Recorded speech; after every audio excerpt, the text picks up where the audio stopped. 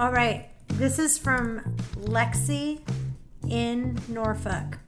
I've been having sharp pains in my heart, and when I Googled all the rest of my symptoms, I read something that this could be a gallbladder issue. How could my heart be affected by my gallbladder? This doesn't even make sense. Is this possible? Okay, liver makes bile all the time, and it literally trickles down the tubes that lead into the small intestines. But there's this little valve that's closed when you're not eating. What happens is the bile will back up and it drops into the gallbladder when you're not eating.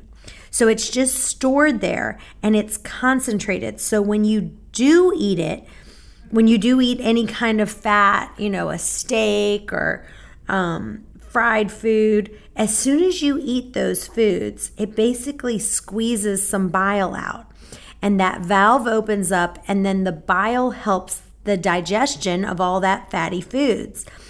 And so sometimes the gallbladder concentrates it so much that it solidifies and it turns into these little gallstones. And these gallstones could be literally the size of sand, or it could be all the way to the size of a golf ball. And when that gallbladder tries to shoot out the bile, if there's stones in there, the stones can get stuck in that neck of the gallbladder of the valve leading into the intestines, and that's where you'll get that pain. And it's not really chest pain, it's right underneath your chest. So it's not chest pain you're feeling, it's just right underneath. It's actually kind of in that chest cavity. So, based on how big your gallstones are. So gallstones are like pearls. So they can start small, but as they sit there, they can get bigger and bigger and bigger. And so as soon as you eat some fatty food, boom, that gallbladder starts shooting out the bile, and that stone can get stuck.